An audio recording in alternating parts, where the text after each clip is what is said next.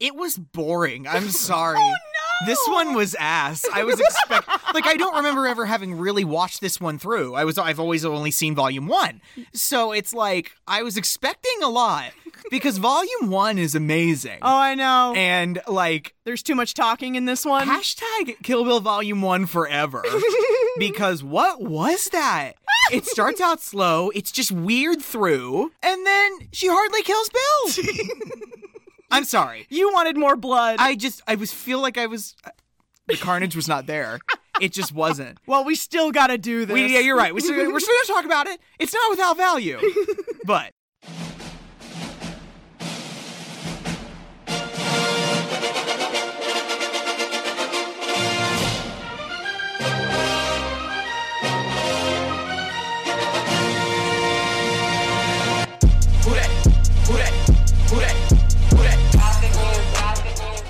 Welcome back to Kicking and Streaming, where I was cheated out of carnage. I'm Carrie, codename Garter Snake. And I'm Ross, codename Boa Constrictor. And today we are talking about the 2004 sequel to Kill Bill Volume 2. So Kill Bill 2? Yeah, Kill Bill 2. Okay, basically. Yeah, basically. Yeah. Folks, as you might have noticed, this is the second part of a 2-part episode on the Kill Bill saga. So yeah, if you haven't listened to our coverage of Volume 1, go and do that now. Oh, absolutely. We'll be here. We'll wait. Before we get started, don't forget, go follow us on Twitter at KickNStream. KickNStream. You can write the show at kickingandstreamingpodcast@gmail.com. That's with an and, not an ampersand. And don't forget, folks, be practicing the 3 R's. Rate, review, retweet. Rate, review, retweet, folks. We want everyone to join our little watch party. Have you gotten me a birthday present yet? Yeah. Not you. Oh, wow, and I sounded unsure. The nervous way you said, yeah. Okay, you're trying to do a thing. Go on. Go on. I'm sorry.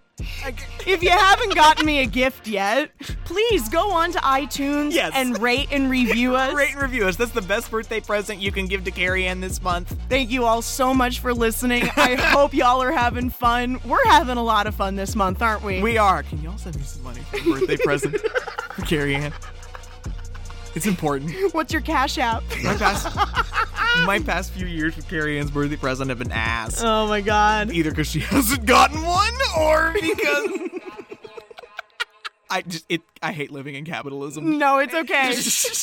All right, we're going to take a water break while y'all listen to the trailer for Kill Bill Volume 2. You're drinking water? No, definitely not, okay, but... One more thing before we get started. Don't forget, usual trigger warning for all of the classic Tarantino violence and, general hatred of women and, really fretful situations. How about this? Trigger warning, Tarantino. Oh, no. He just gets his own trigger warning. Yes. This is rated T for Tarantino. I love you so much. God.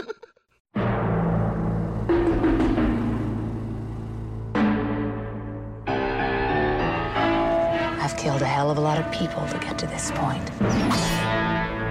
I went on what the movie advertisements refer to as a roaring rampage of revenge. I roared, and I rampaged, and I got bloody satisfaction. You've got to start becoming afraid of her, because she is coming. And when I arrive at my destination, I am gonna kill Bill. Previously on Kill Bill. So we're following the story of the bride, correct? Yes, we are. Bleep! Yeah, bleep. Bleep the bride, because we're not allowed to know her name yet for whatever reason. Nope, not yet, but we'll get there. This bride is on a quest of revenge. Yes. She's taking out a couple of people who did her real dirty back in the day. Absolutely. Like 4 years ago, right? Yeah. Or something like that. She was pregnant, getting married to a man she loves, and leaving her life of crime for a better life for her daughter, when all of a sudden, that life of crime came back to bite her in the ass. Or shoot her in the side of the head. Whichever comes first. And now she is out to kill all the remaining members of the Deadly Viper Assassination Squad. And they all have fun code names. Yes, they do. And we have fun code names. We picked two of the most harmless snakes in existence. We are, aren't we? Aren't we? We are the most harmless snakes in existence. Like, boa constrictors will get you, but only if you can't get away from them fast enough. Exactly. I wanted you to be ball python, because ball pythons are adorable. Okay, I can change it. No. I like boa. You like boa constrictor? I like boa constrictor. Because when you get, like, intoxicated at a party, you'll get to a point where you're hugging everybody and, like, hugging them tight. And I just picture you like a boa constrictor, curling up around them and going, I love you so much. I'm a boa constrictor dressed up like an actual boa. Like, I look fun and festive. I've got feathers on me and shit, but I'm an actual snake. Obviously, this week, we're not going to have an opening segment where we talk about the cast and the production team, because we've done that already. However, I did want to start this discussion off by saying that there is a significant difference between volumes 1 and 2. This is the part where What? This is the No! This is the part where I'm going to agree with you. Okay. If you'll let me get there. All right, sure. Okay. It's your selection. I think the whole setup of this whole scenario in the first volume had more opportunities to play around with fight scenes and multiple genres. But this movie has less of those opportunities because we have to start delivering on the story beats that were promised, right? Mm-hmm. Like, I think this movie definitely has a pacing issue because of the lack of action, or the laction, if you will. Okay. You're fired. Sorry. It's my birthday. You can't fire me. You're right. No firing in birthday month. Laction. So this movie begins at chapter 6. We left off chapter 5 at the House of Blue Leaves, right? And this chapter is called Massacre at Two Pines. And as the bride so eloquently reminded us, the event that got all of this started was the mass murder at the Two Pines Church in El Paso, Texas. And, like, we learned that technically that wasn't the day of their wedding. It was the rehearsal for their wedding. Yes. Like, and so now we get to meet all the victims. Yeah, oh my God. This does break my heart a little bit because you already know what's going to happen to them. I mean, yeah. And, like... And they all seem innocent enough. I know. You know what I mean? They seem like good people. Like, why didn't they just fuck with her? Why did they have to kill all of them? You gotta kill the witnesses. Oh, yeah. Yeah, if you're gonna I'm sorry, I'm not a professional murderer. No, Kicking and Streaming does not endorse the professional murder of any individual. But, like, if you're gonna do a, quote, professional job, you have to tie up those loose ends, right? You know what? Yes, you've said this before.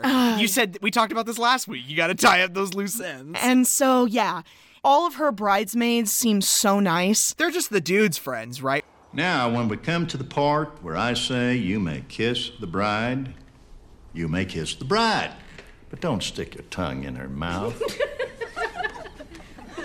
This might be funny to your friends, but it would be embarrassing to your parents. We'll try to restrain ourselves. And, like, all of these girls seem really nice. They all seem like they've become really good friends since she has assimilated with them. Yes. And, like, she's going by a different name. Do you remember what the name was? Arnell? No. That's close. It's Arlene Machiavelli. My God. I know. Sure. Tone it down. Arlene. Okay, not Arnell. It's almost cute to see her before all of this happened. You know what I mean? Yeah, I mean, like, she seems like she's living a normal life.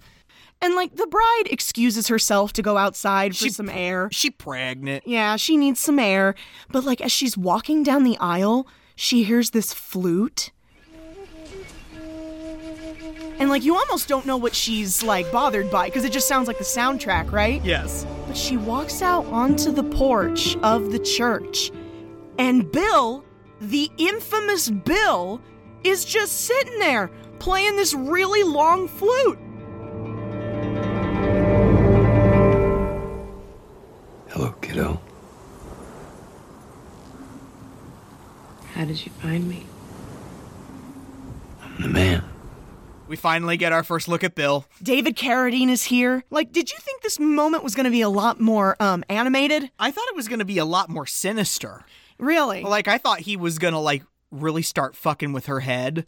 Like, I got you. I found you. Mm-hmm. And I mean, it's not directly like that. And it's, like, a lot more It's tense, but like in a chemical way. Like when... not in a, brutal way. It's got big spies who fall in love energy for me. They're enemies, but they are also into each other. Your enemies, it's hot. Yeah. You know what I mean? However boring you find these scenes, they're incredibly necessary. We really need to understand their dynamic as a couple, because previously it's just been like he's the boogeyman, right? Yeah. He's this faceless monster. This is before Miranda comes to the office. Yes. But Miranda's here now. Yes. The longest Miranda Priestley entrance ever. He's just got this way about him. He could be any age. You know what I mean? I know. Like, as creepy as you want it to be. He looks like a Benjamin Button guy who's 24. You know what I mean? Are you gonna be nice? I've never been nice my whole life. But I'll do my best to be sweet.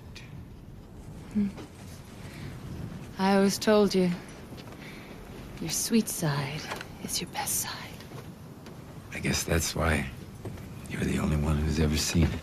Did we mention that Bill's code name is Snake Charmer? Snake Charmer. Like, that just makes the flute so much more appropriate, but I also hate that name.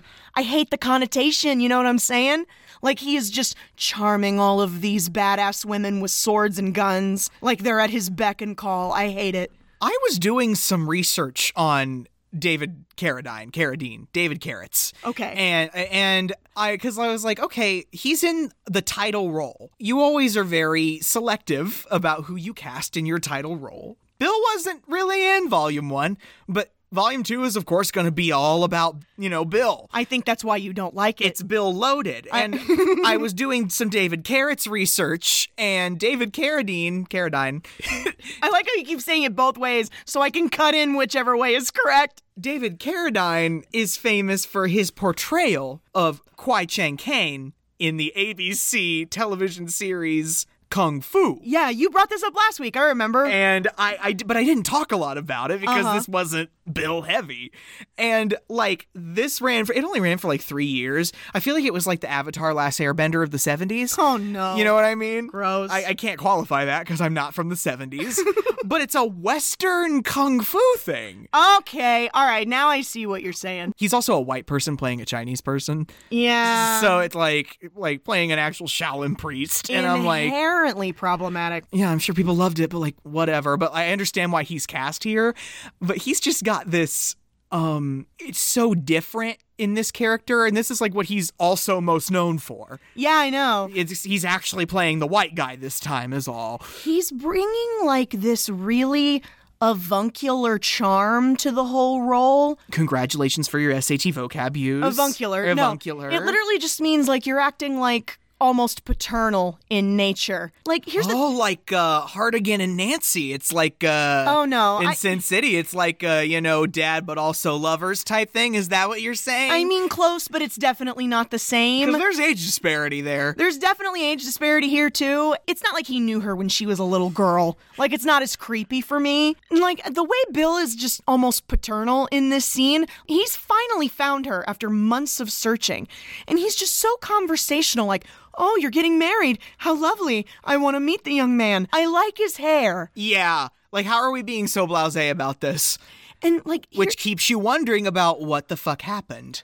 Here's the thing. You were asking me about that. You're the way they come after her is so... It's biblical. Yeah. It's absolutely biblical. Why do they hate her so much? And that's what has kept me thinking. That's what kept me thinking the whole time watching the movie. I was like, yo, the bride must have done something fucking evil that we just don't know about. Otherwise, why the hell are they coming after her like this? And here's the thing. I don't think it's that complicated. I think that Bill had his ego bruised, his poor widow ego, and he went after her when he realized that she pulled a wool over his eyes. Yeah, but then why do the rest of the deadly vipers hate her so much? Is it literally hive mind just because Bill hates her so much? Are they that loyal and dedicated to Bill? That might be the case. It also might be the Yoko Ono effect. Oh, where they're all friends and then the new girl comes in and ruins the vibe? I mean, maybe. Maybe the bride is just the Yoko. You kind of forget about Tommy and all this carnage. Yeah, 'cause she eventually brings Bill inside the chapel. She introduces him as her father. And, like, they were like, what? I thought you had, like, no one coming. And she was like, oh, no, surprise. That's just like my dad. And I'm like, oh, no. Tommy, I'd like you to meet my father. Oh, my God. Oh, my God, this is great. I'm so glad to meet you, sir. Oh, Dad. The name's Bill. Well, it's great to meet you. Bill. Also, Samuel L. Jackson is the organist. Yes. What's his name? Rufus. Rufus. He's the man that plays the organ for the church. This is a chapel. Stop smoking. Oh my God, Rufus is token. Rufus? Who was that you used to play for? Rufus Thomas. Rufus Thomas. Rufus Thomas. I was a drill, I was a drifter, I was a coaster, I was part of the gang, I was a bar K. If they come through Texas, I done played with them. It's Sam Jackson, and it's Tarantino, so it's got... If it's Tarantino, it's Jackson. Exactly, and I'm like, okay. I did not think he would show up once, but I was like, nope, there he is. There's Sam. And, like, they're gonna get started with this rehearsal, and, like, the bride comes up to Bill one more time before they start and gives him the weirdest kiss. Okay, here's the thing. They're all standing up there trying to go through with this rehearsal, right? And she's like standing in the middle of the chapel. In the middle of the chapel with Bill. And she's like, oh my God, thank you so much for allowing this to happen. You're so great. In front of the whole wedding party. And like then she kisses Bill, but not in a kiss your dad kind of way. No, it's intimate. It's an intimate kiss. And the whole... There's actually two of them. She goes back and does it again. Because she thinks that he's gonna let her get away with this. And I'm like, what's this, the goodbye kiss? Not for your dad, honey. Oh, no. Come on, bleep. And then Bill sits down to watch them rehearse, and the camera pulls out of the chapel, and as we pull out, we see Bud, Vernita, Oren, and Elle walk up to the chapel, and we just hear the carnage. What the hell?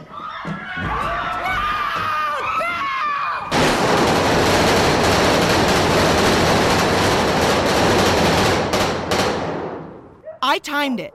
From the first second that gunshot is fired to the last, it's about 5 seconds. And they kill what? 8 people? 9 people. 9 people. It took 5 seconds to kill 9 people, and that's exactly why private citizens shouldn't have semi-automatic firearms. Think about that 5 math. seconds. It's incredible. It doesn't last long at all, but the impact is so vast. You know what I'm saying? That's what firearms like that do. Ugh. They just decimate quickly. So the next target on the bride's list is a man called Bud. Codename Sidewinder. Yeah, that is so appropriate. Just the everything about his character, the Sidewinder. Instead of, facing shit head on, we're going to be a coward about it. Yes. Bud is actually Bill's brother. Yeah, we don't learn that until way into the movie either, and I'm like, oh. And in this scene, Bill is paying Bud a visit to warn him about the fact that the bride is on a revenge rampage. Anyhow, they all fell under her Hanzo sword. She got a Hanzo sword? He made one for her. Didn't he swear a blood oath to never make another sword? It would appear he has broken it. Them Japs sure know how to hold a grudge, don't they? He's a racist shit. And let me just tell you this right now. If either one of us joins an assassination group, can we pinky promise right here, right now, not to tell each other about it or include the other one in it? Like, try and keep it as separate as possible. You think it's abhorrent that Bill dragged his little brother into this? Yeah. Because they were all probably young when they formed it, right? Yeah. And so, I mean, when you think about how much... We can let go of our pinkies now. Oh, I'm sorry. We swore. I love it. We were still holding pinkies. We were still holding pinkies. No, but when you think about how much older Bill appears than Bud, like Bill was probably a whole-ass man and teaching his teenage brother how to kill. Yeah. And like, they never knew their dad. I don't know what the situation with their mom was. But we're not going to feel bad for them. Oh, absolutely not. No. Which brings me to my paragraph about Bud. Okay, go on. Talk to me about Bud. Bud is a fucking loser. Bud lives in a trailer in the middle of goddamn nowhere, wearing a cowboy hat and bowling shirts that don't even have his name stitched on the pocket, just cooking canned beans on a trash can fire, chain smoking and shooting jackalopes with a .22 while he pisses his life away. And he's pretty much spent the fortune that he amassed as an assassin on drugs and booze. Yeah. He's almost pitiful. I mean, yeah. If he wasn't such a trash human, I'd actually feel bad for him. But he's like a racist and an anti-Semite, so he'll get none of that from me. Exactly. It's so satisfying that after a long career of being an asshole, he has like nothing to show for it. Serves him right. He pawned his Hattori Hanzo sword. Supposedly, yes. It is a priceless weapon. And he tells Bill, yeah, I pawned that shit. Got $240 for it. Y'all remember Hattori Hanzo from Volume 1? Bill tells him, she's coming to kill you. Yeah. You better start coming up with an escape plan before she gets here. Oh, that's where we have that little tidbit from the first one, where he's like, she deserves her revenge and we deserve to die. That woman deserves her revenge.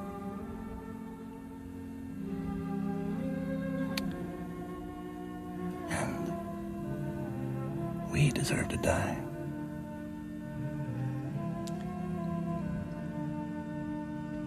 But then again, so does she. Bud is not worried about any of this. It's like he's always known that she'd come for him one day, you know what I'm saying? Mm-hmm. That's a weird thing. It's like as assassins, they all know that one day a loved one of someone they killed could turn up and exact revenge. Exactly. Like, I don't want that to happen to us. So, like, don't tell me about the assassination group. Okay, I won't tell you about mine. I kind of already have, though, haven't I? No, not the Illuminati bit. What Illuminati bit? I'm not in the Illuminati. I hate the Illuminati bit. I don't know what you're talking about. Yeah, no, that's exactly why I hate this bit. Because you bring it up and then you're like, you're crazy. You gaslight me into being part of your bit. That's what my organization does. Stop it! I'm going to tell Jay-Z and Beyonce about you later. Stop. Don't tell stories on me to Beyonce. Like, I'm not in their chapter, but like... Don't tell Beyonce about that time that I threw up in the club. I've said too much on air already. Oh my God! We're moving on. Under his eye. Stop! Now we arrive at Chapter 7. Oh boy, here we go back. The Lonely Grave of Paula Schultz. We get the scene that goes on for far too long where Bud goes to work at this shitty titty bar he works at. Like, I like strip clubs, but this place is a dive. I think its actual name is the Shitty Titty. No, it's not. Yeah, absolutely. And like, the dancers there are not treated well. You know what I'm saying? It's a strip club in the middle of Texas. For real. You just let your mind run. It can burn to the ground for all I care. But like, he has this face-off with his idiot boss because he's habitually late. And this scene made me so uncomfortable. It's just long and drawn out and weird, and I don't like him. And yeah, like it takes way too long. Yeah, he's like crossing him off the list, off the schedule. There used to be your name. Monday, you go to... Yeah, how about that? Fucking with your cash is the only thing you kids seem to understand. Okay? Now, I want you to go home till I call you. Till I call you. I'm like, why is this scene here? Like, were you hoping that I would, like, see his pathetic life and, like, would feel sorry for him? Like, it's not... I think this is supposed to establish that he's wanting to move up from where he is. Maybe you're right. Giving everything that comes after. I'm just saying. For real. Like, are you trying to make me feel sorry for him, Kiwi? Like, it's not working. I feel nothing. Bud goes home after having his ass handed to him, and he's just standing outside the trailer. The only light for miles is the light that's on top of his trailer. And, like, he's trying to smoke a cigarette, but, like, it's like he senses a disturbance in the force. Like Oreni Shii. I mean, a little bit, yeah. When Bleep was around her. Like, I thought maybe being out here, maybe possibly being downwind, maybe he smells her. Weird. I know, right? Weird. Like, all of these assassins have all of these heightened senses, and it's just really freaky. But, like, he just brushes it off, and he goes inside the trailer, closes the door. We get that pan down of the trailer, and there she is. The bride is underneath the trailer wearing all black. Bleep is gonna bleep you up. Oh, she sure is. How long do you think she's been there? I don't know. She looks dirty. I know. And it's not gonna be the worst of it. The one thing Bud and I have in common is a love for Johnny Cash. Like, Not the Johnny Cash. How many times have you heard someone say? he starts those records in the trailer, and like she starts crawling out from under the trailer. She can see his feet under the door. He's just sitting in the rocker, chilling out, and she's gonna get him by surprise. And so she throws the door to that camper open. Yeah. And Bud is waiting for her. Hello! Like Kevin McAllister with his gun.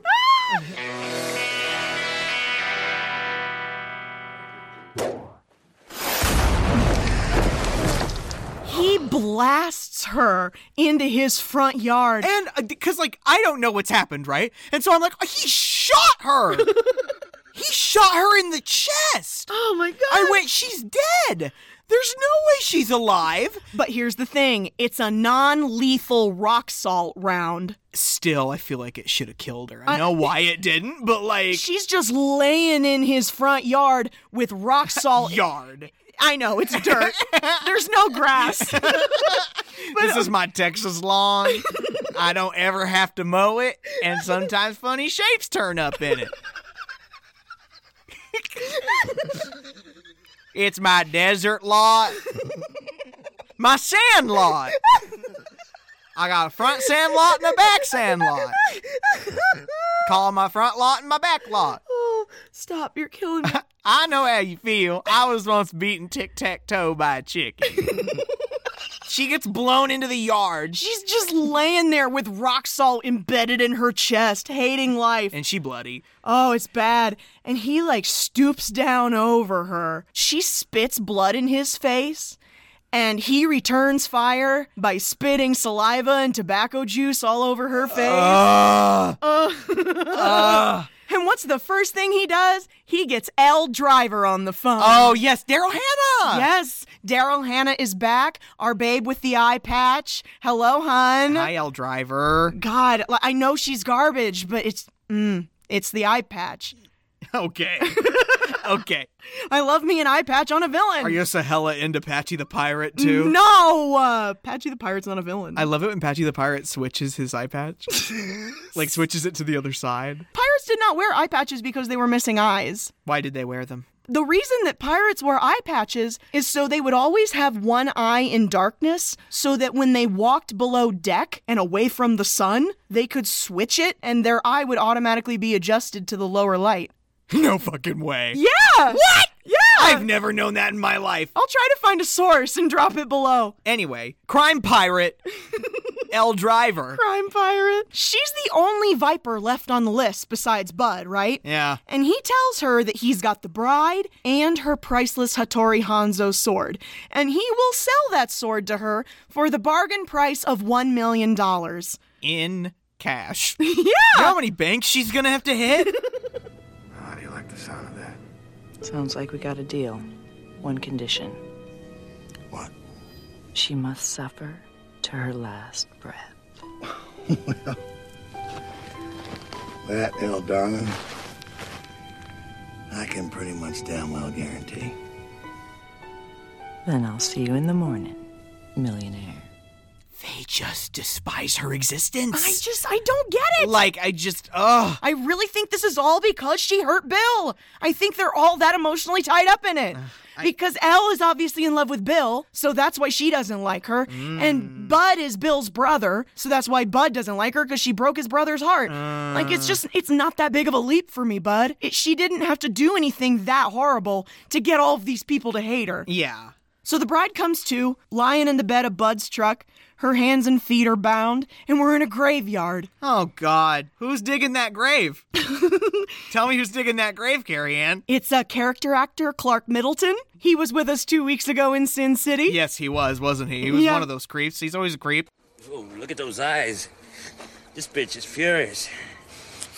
What did I tell you? Is she the cutest little blonde pussy you ever saw? Or is she the cutest little blonde pussy you ever saw? I seen better. And, Bud has just enlisted the help of one of his fellow lowlifes to help him dig a grave. It's like they're helping him install a new water heater. Stop. Oh, my God. Like they're having beers when they're done digging the hole. They've dug up another woman's grave. Oh, yeah, in the background where you can just see the casket wide open. With the body. With the corpse, the decomposed corpse hanging out of it. They literally dug up Paula Schultz. Yeah. And they're gonna rebury a pine coffin with the bride in it under her headstone. Did you notice the lifespan dates on the grave? No, I didn't. She's from the 1890s. Oh, okay, so no one's gonna miss And her name is Paula Schultz. Quentin, what's going on with that? Anyways, yeah, they're gonna bury her alive, aren't they? Yep, they sure are. They're gonna bind her hands and feet and bury her alive. And here's another reason that Bud is just pathetic. Because this is the same person who, 10 minutes ago in front of his big brother, was fronting oh, I don't run away from my consequences. I don't try to run away from my comeuppance. But instead of fighting her fair, he's just gonna nail her into a coffin and bury her alive. The coward's way out. Sidewinder! Yeah. This is for breaking my brother's heart.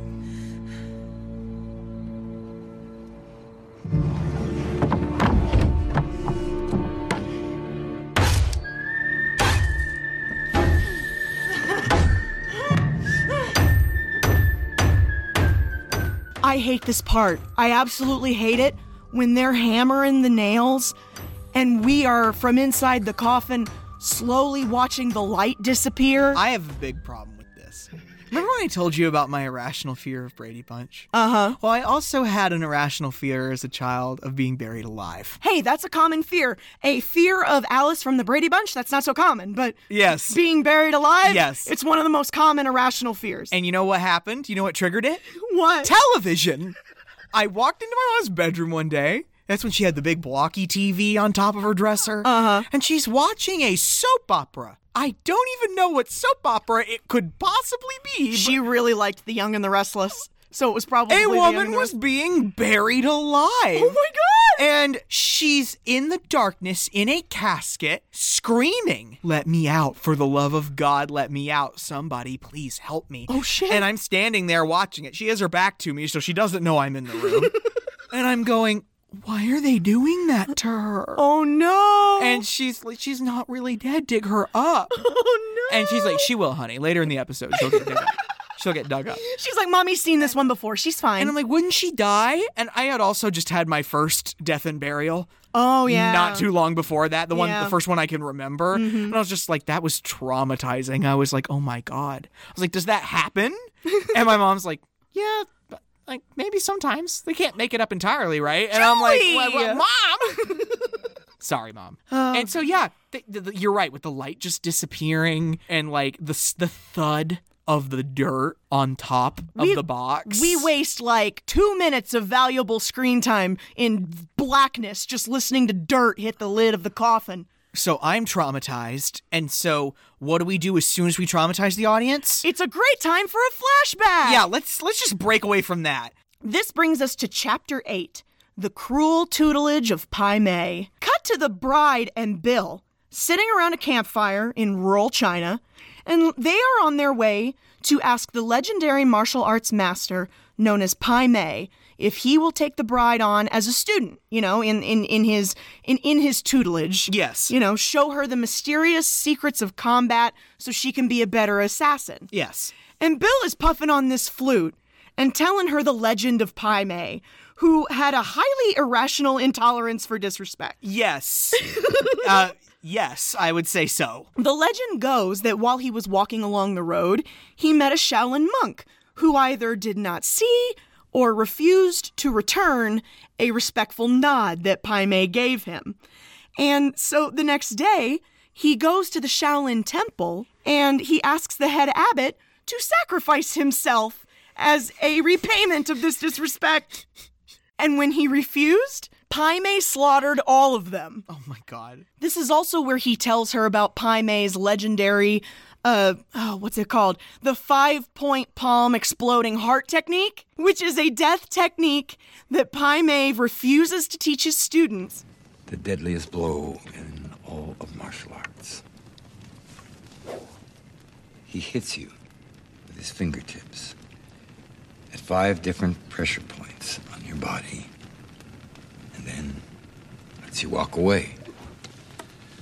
But once you've taken 5 steps, your heart explodes inside your body.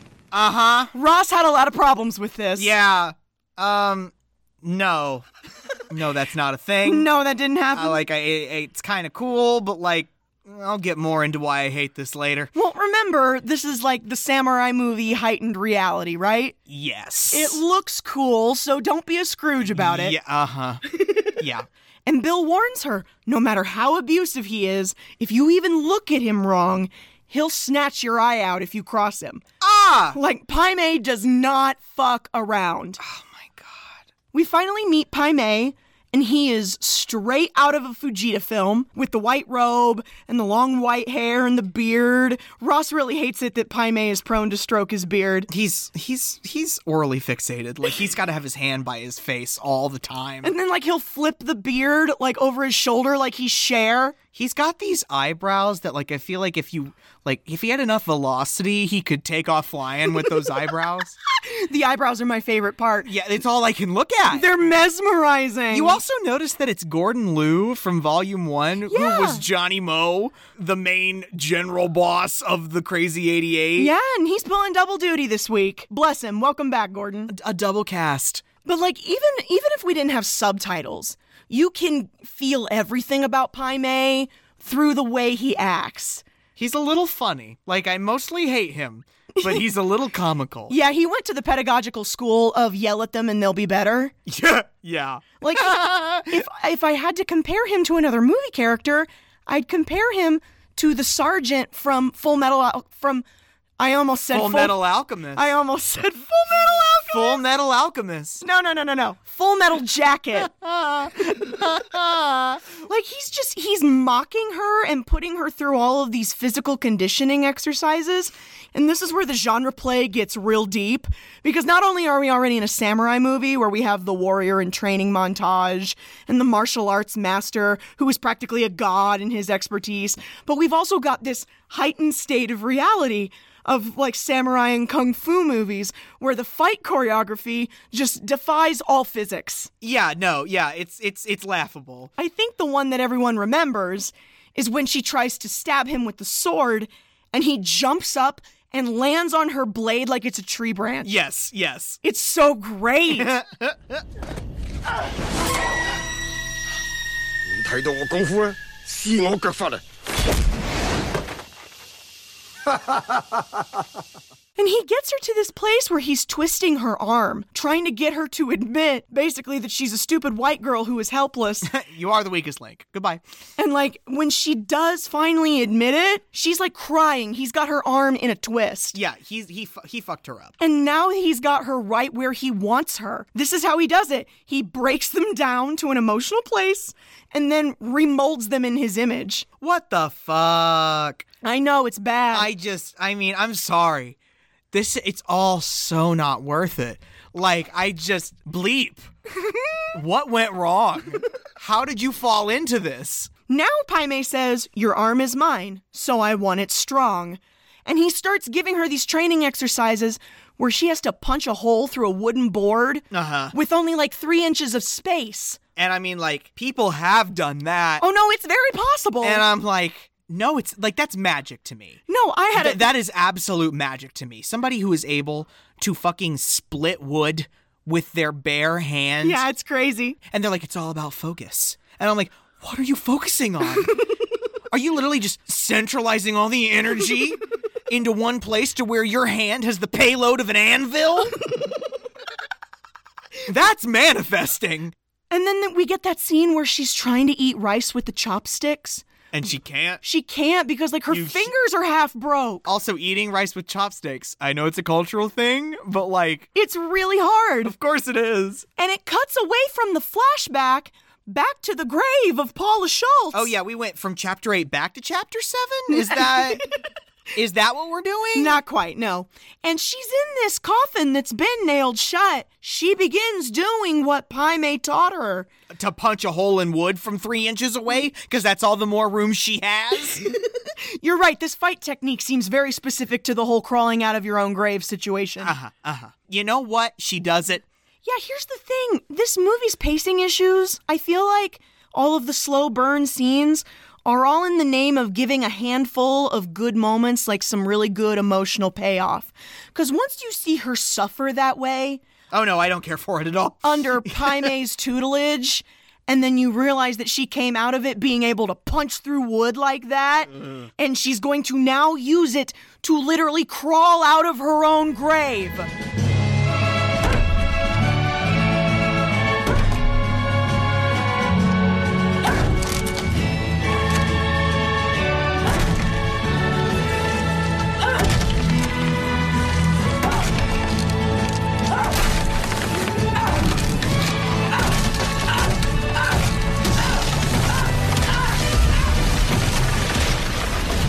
Fucking badass is that? I mean, yeah, that is pretty badass. And like, I love how as we get a few shots and the lid starts to crack and dirt's falling in the coffin, and then all of a sudden she's just tunneling out like a mole person. Yeah, it's really funny the way they shoot it. It's like, oh, she's a mole. And this is my favorite part of the scene, because she climbs out, and then we cut to this diner in the middle of nowhere.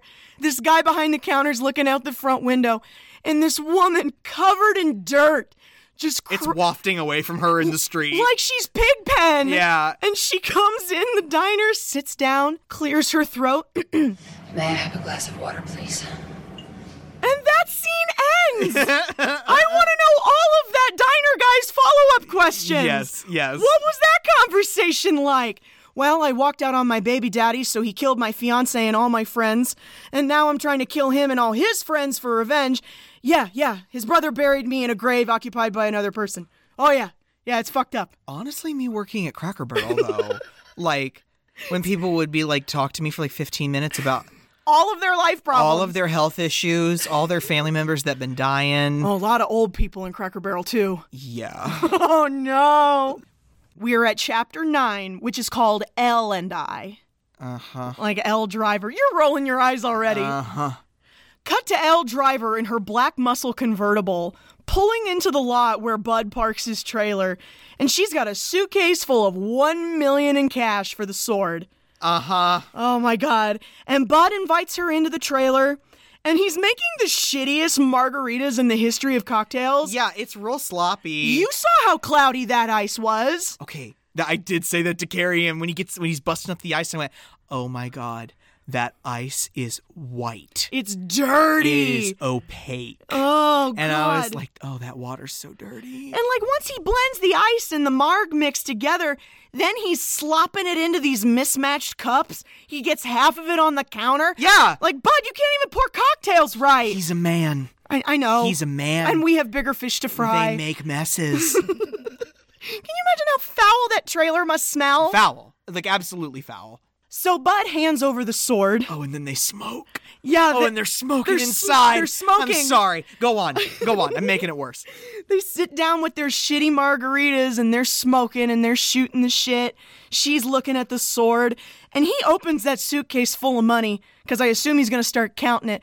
And Bud is just giddy.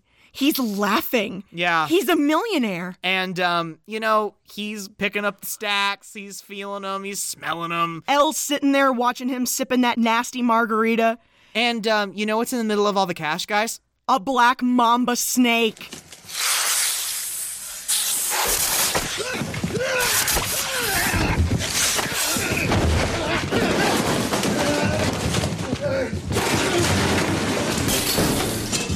Pops out from under those bills, bites him in the face like 3 times. For such a deadly snake, it's awful cute.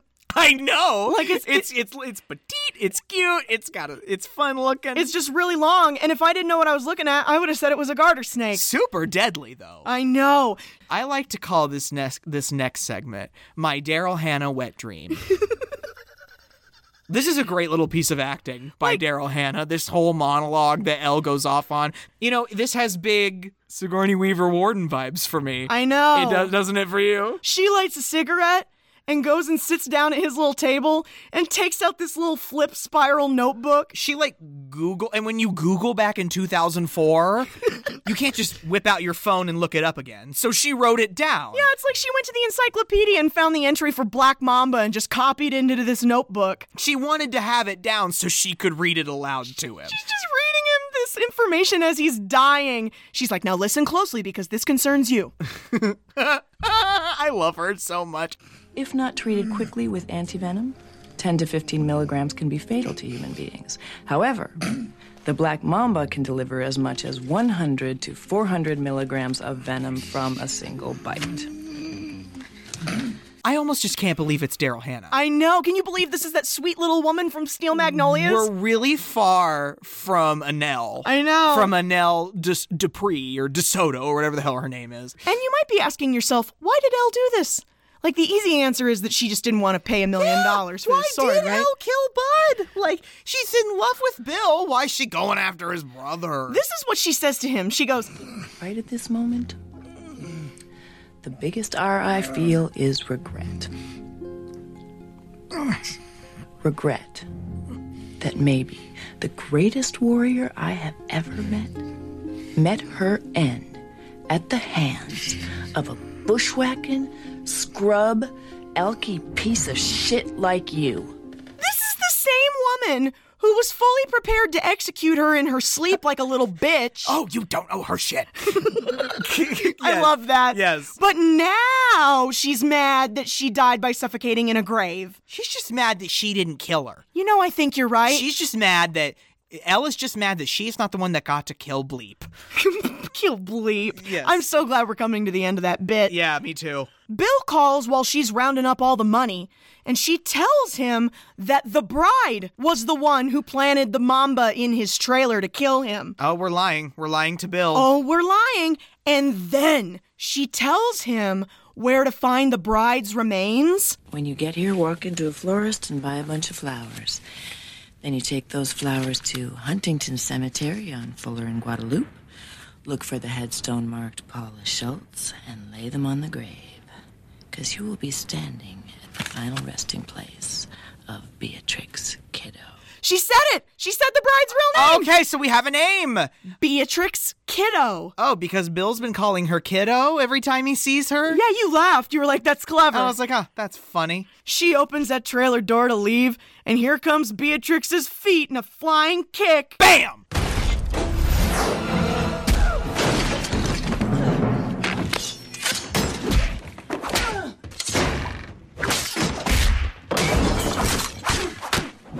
She's completely unarmed. Yeah. And Elle has the Hanzo sword. He has her Hanzo sword. Yes. And she's literally fighting her with a television antenna. Yeah, she rips that off the TV and she starts dueling with her. And she's also barefoot. Yeah. Stepping on all that broken glass and God knows what else. I don't know. And it's all in a very confined area. Oh, yeah. And this is Daryl Hannah and Uma Thurman. It's so great. It is great. They're just whooping each other's asses. There's a struggle for the sword. The sword goes flying.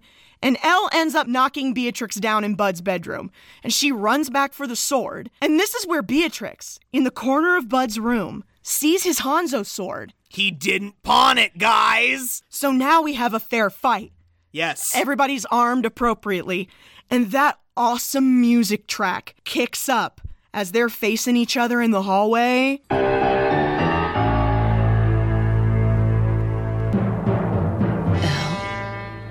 B. Something I've always been curious about.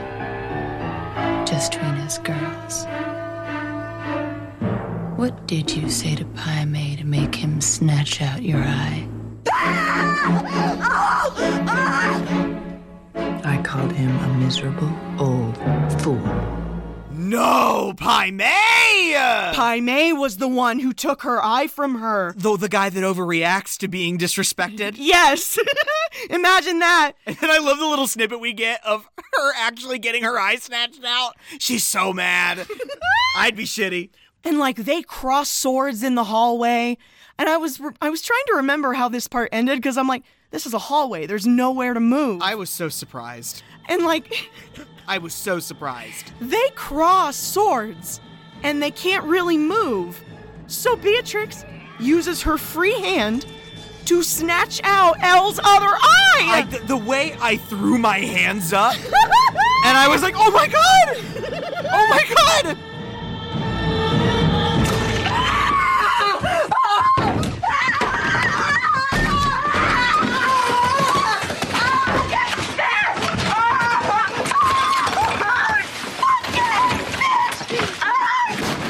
The way she fucking loses her mind. Oh, it's amazing. It's kind of disturbing. It is. And it's kind of just very uncomfy for me. And I was like, oh my god, I can't even imagine. She's rolling. The rage. She's rolling and thrashing on Bud's bathroom floor. Your sight is just gone. She's trying to fight. She's still trying to fight, even though she can't see. Beatrix is just letting her writhe around. Oh no. And I'm like, and just walking around her. And I'm like...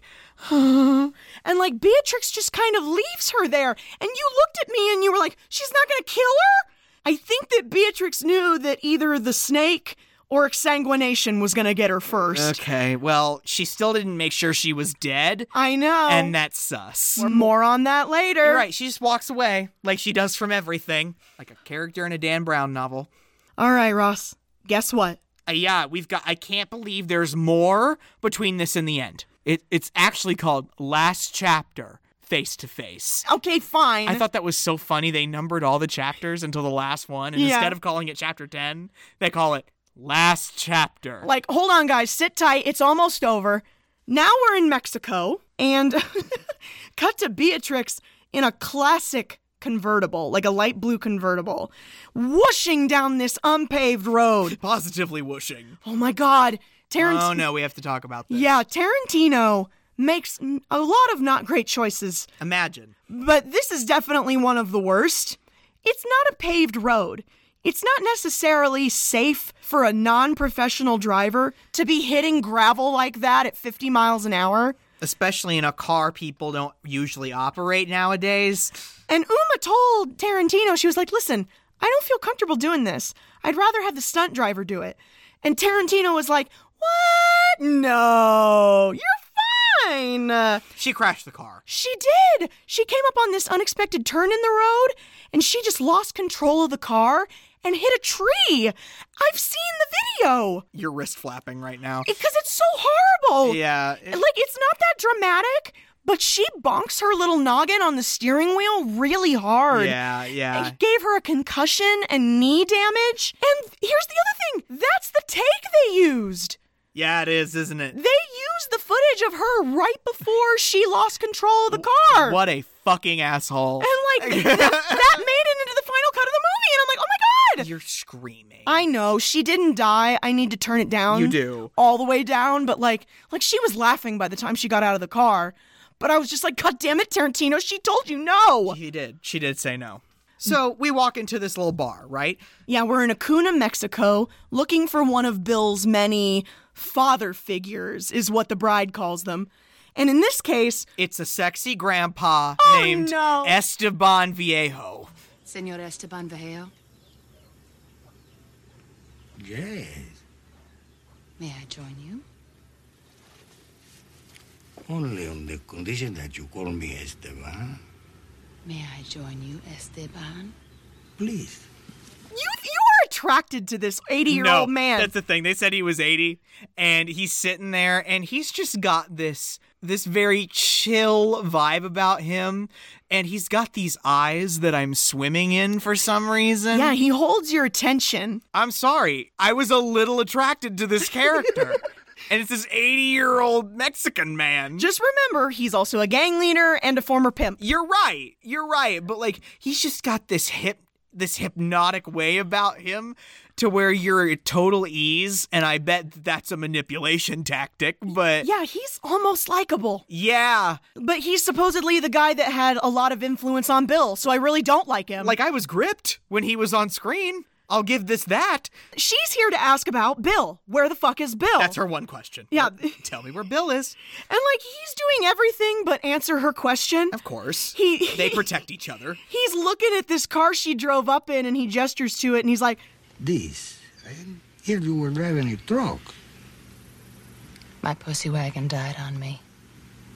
The pussy died. When he says that, the way I laughed, I wish I could have recorded how I laughed. The pussy died. The pussy died. And I had to stop the movie. Yeah, you did. I was cackling. You had to stop the movie. You were laughing so hard. I had you rewind it. I wanted to see it again. I love it when you get that tickled and you're like, back that up. Back that up. The pussy died.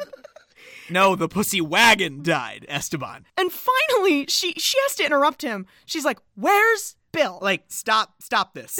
Stop this now. And surprisingly, Esteban tells her exactly where he is. Billy, like a son to me. Do you know why I help you? No. Because he will want me to. Now that I don't believe. How is he ever going to see you again? Oh, yeah, when he says that, he's like, how else is he ever going to see you again? I was like, okay, shit. Like, that's some big-time confidence that she's not going to successfully murder his ass. So she goes to Bill's address in Acuna. This is a ridiculous home. It is. Can we talk about this for 2 seconds? It's 2004. I can tell you that. Yeah, the interior design. Yes. Like, while the interior design is hideous at times, it's big how I would decorate. Uh-huh. Like, I just want to feel like I'm in a little Mexican villa, like, on the edge of the beach at all times. Indeed. It has its own concierge desk. I mean, hey, I bet there's a lot of money in murder. Yeah. A lot of money in murder. She's inching through the house with her gun drawn, waiting for him to be around any corner. And she hears some noise outside on the patio. And she inches towards the door, flips around, pointing the gun, and gets the shock of her life. Freeze, Mommy. Bang, bang. Oh. She got us, baby. Mom got us. Oh, I'm dying. I'm dying. That's a child. Her 4-year-old child. Her daughter, who's still alive. Yeah, remember that was the big cliffhanger. We did not mention that at all. No, we didn't. At the top, that when she was shot in the head, the child actually lived.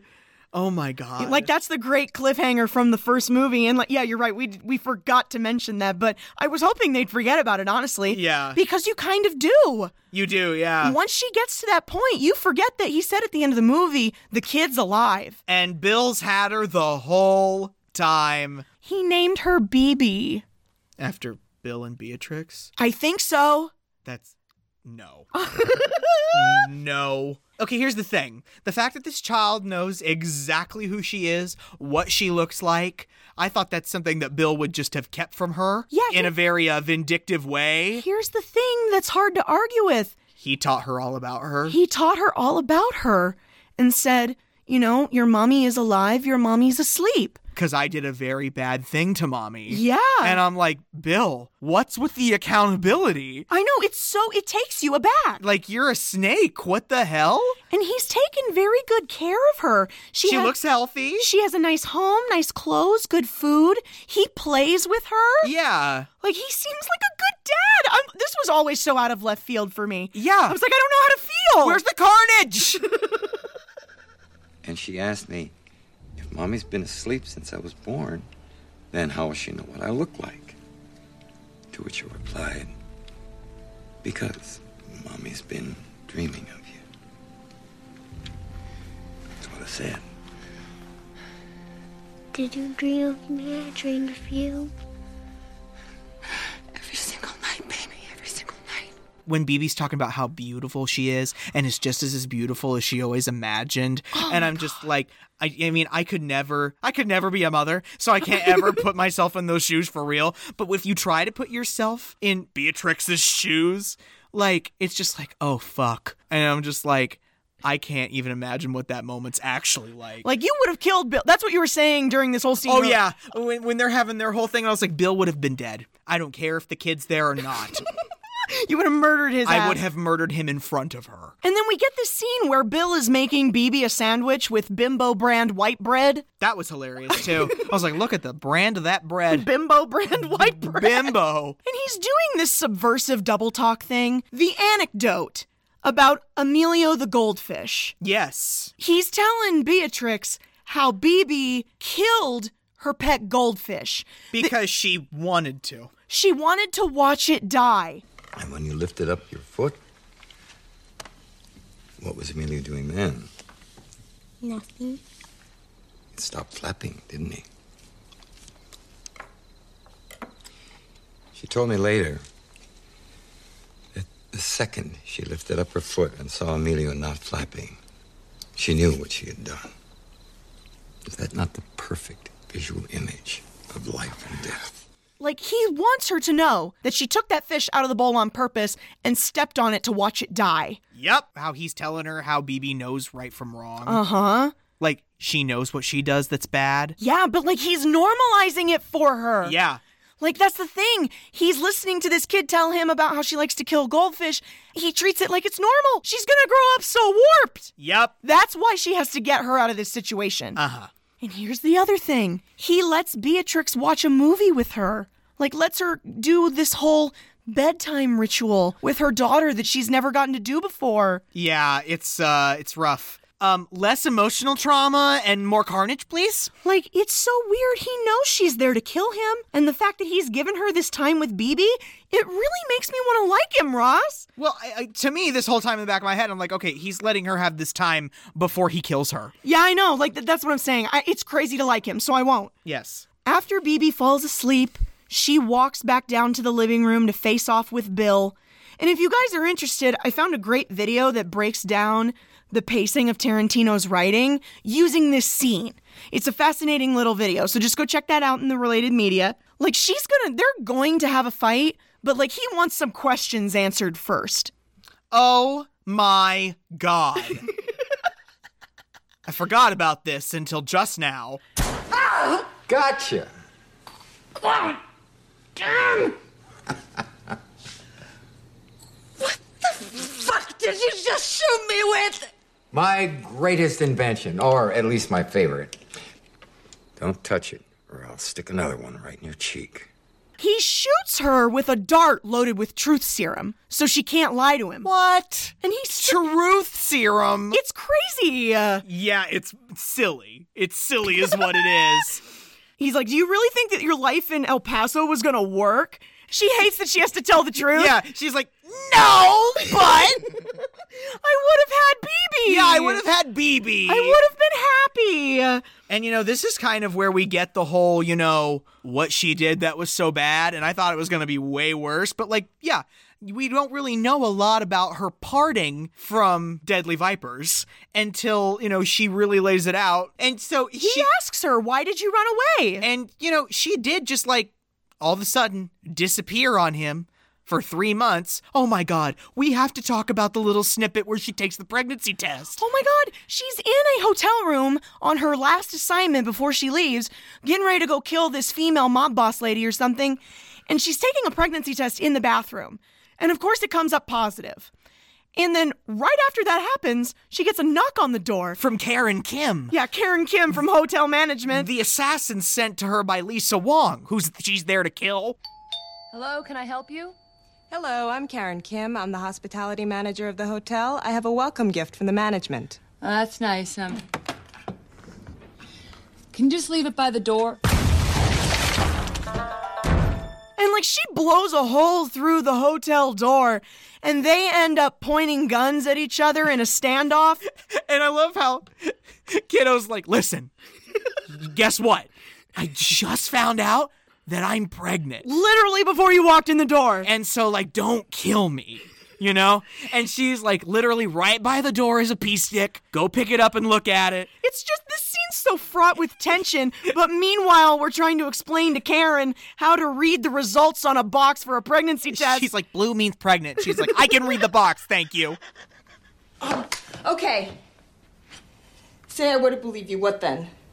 Just go home. I'll do the same.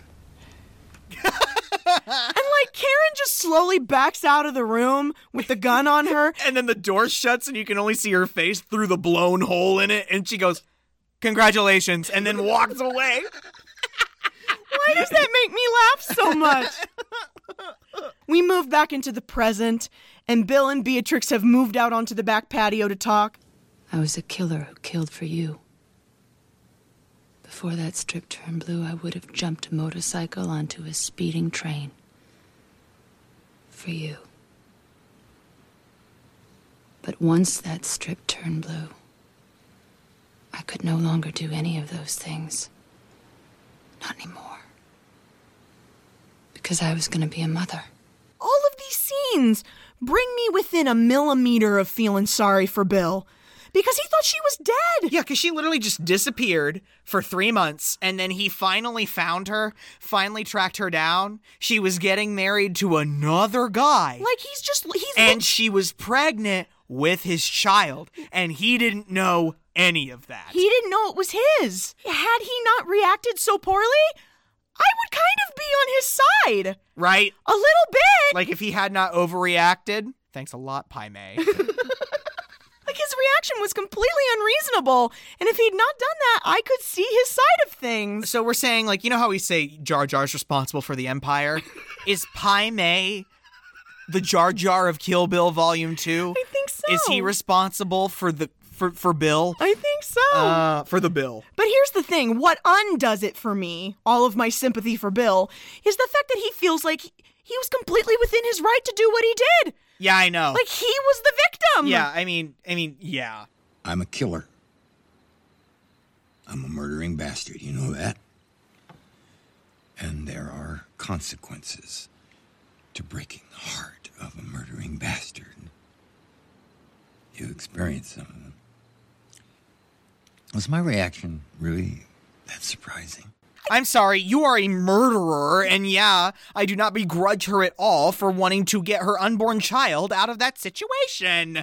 Now, Ross doesn't like the way this peters out because It does. Like Downton Abbey. It just peters out. We're out of gas. The writers are out of gas. Tarantino ran out of gas. Because the first movie set us up for total carnage, right? Just Bill laying in pieces all over his backyard. That's what you wanted to see, right? It's called Kill Bill. Not tap Bill hard on the... Not poke Bill. Kill him!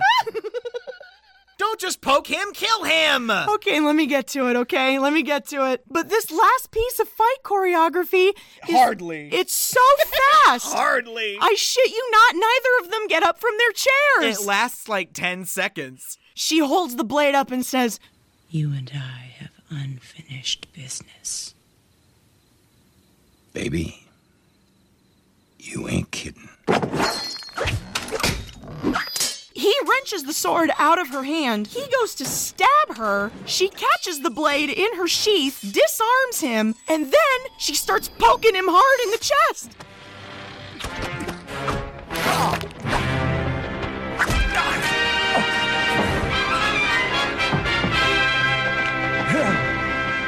Guys, she did the 5-point palm exploding heart technique. That's like stupidly named, too. I know. Like... And you know what happens next, y'all? All he's got to do is take 5 steps away and he's dead. And Bill almost laughs. He's like, I can't believe Pai Mei taught you that technique. Why didn't you tell me? And she's like, I don't know. I guess one thing I will say is that he does just kind of accept it with grace. Yeah, that's the thing. Like, they squeeze in as much emotion as possible out of these last few moments. How'd I look?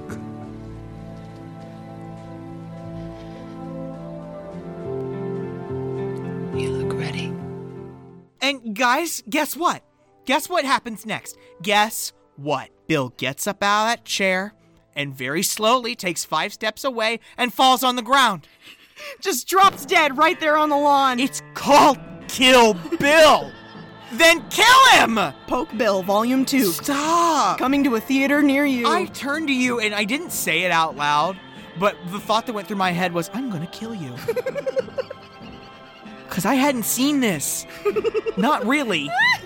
And I was so ready for her to just fuck him up O-Ren Ishii style. And then it didn't happen. She poked him 5 times in the chest and his heart exploded. Hey, I think it's cool. I don't. I know, that's fine. I don't. It was so anticlimactic I could spit. I knew this was gonna make you mad. You know what? Get it over with. Take me out. What happens next? Beatrix stands up, collects BB from her bed, and just walks out of the mansion like nothing ever happened. And then we get this title card that says, "The lioness has rejoined her cub, and all is right in the jungle." What the fuck? And the credits are rolling over this great Spanish song, and it's bringing everybody's face up with their name over it, and everybody looks really badass in their footage, except when we get to Bill, the image they used for Bill was just him lying dead in the backyard. I wanted Bill mutilated. I wanted him mutilated. The whole 4-hour affair. So now you have unsatiated bloodlust. I wanted Bill on the hibachi. God. I wanted an onion volcano made out of Bill. Okay. And then right before it goes to black, it's just this picture of Quentin Tarantino flipping you off.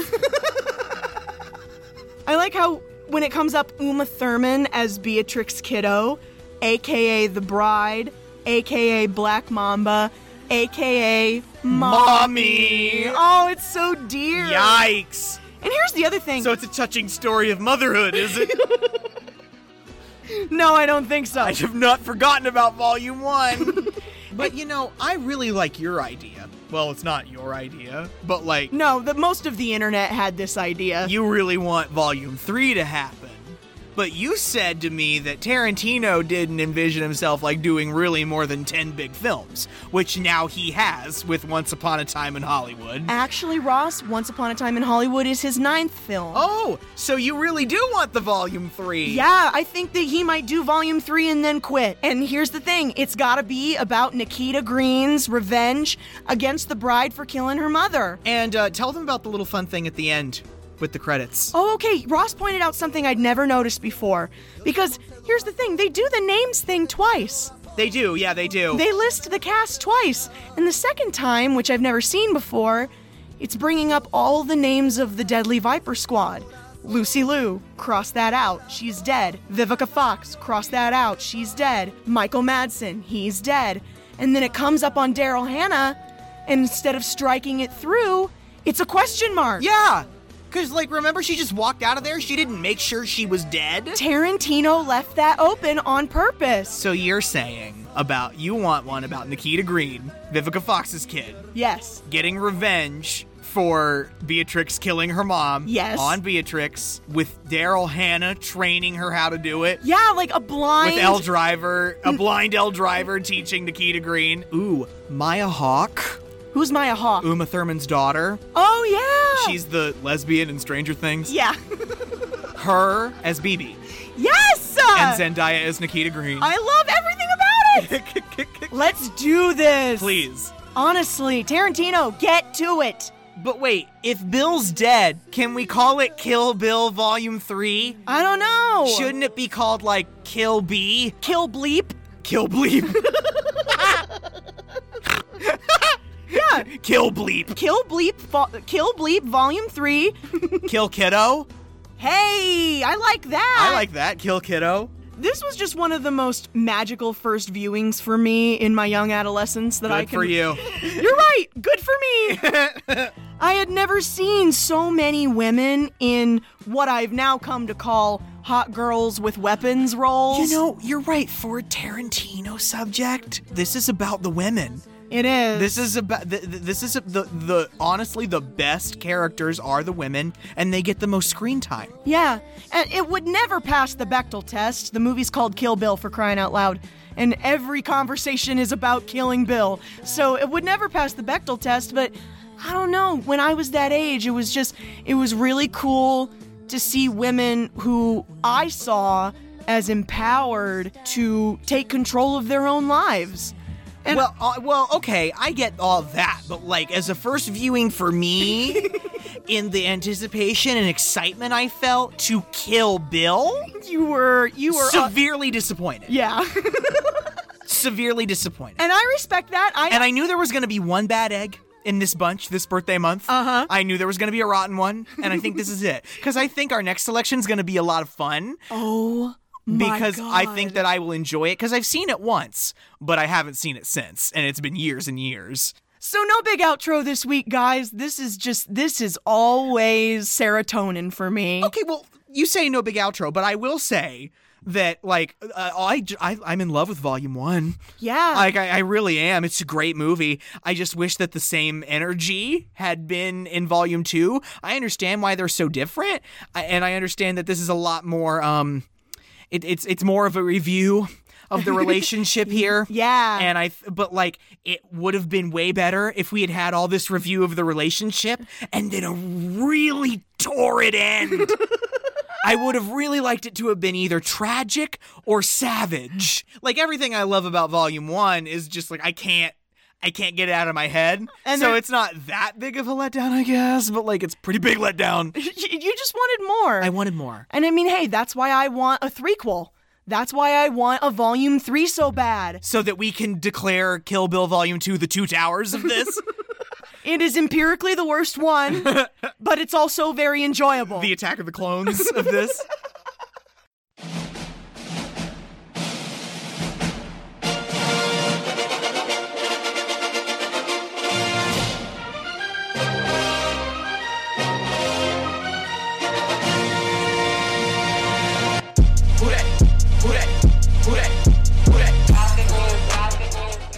Has it been your birthday already? It has been my birthday already by this point. Aw, shit. Happy birthday. Happy actual birthday.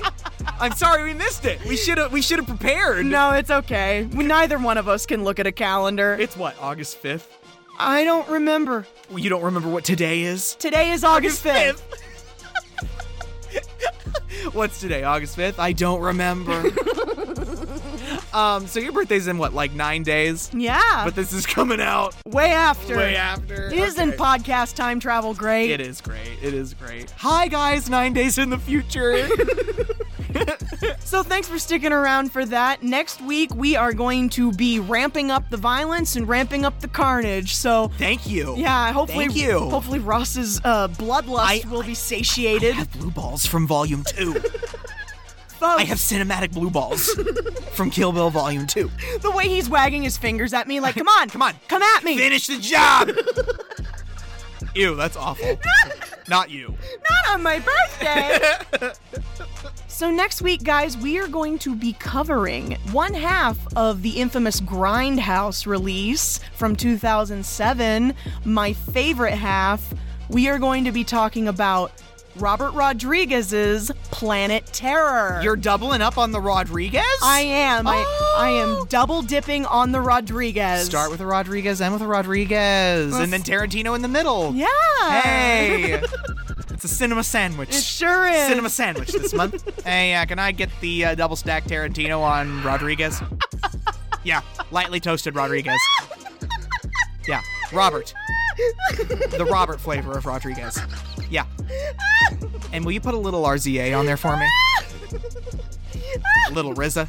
In the meantime, you can go follow us on Twitter at KickandStream. KICKNSTREAM. You can write the show at kickingandstreamingpodcast@gmail.com. That's with an and, not an ampersand. And don't forget, folks, practice the 3 R's. Rate, review, retweet. Rate, review, retweet, folks. We want you all to let Carrie Ann know that we should just record this part. Having an attitude on my birthday. Oh my God.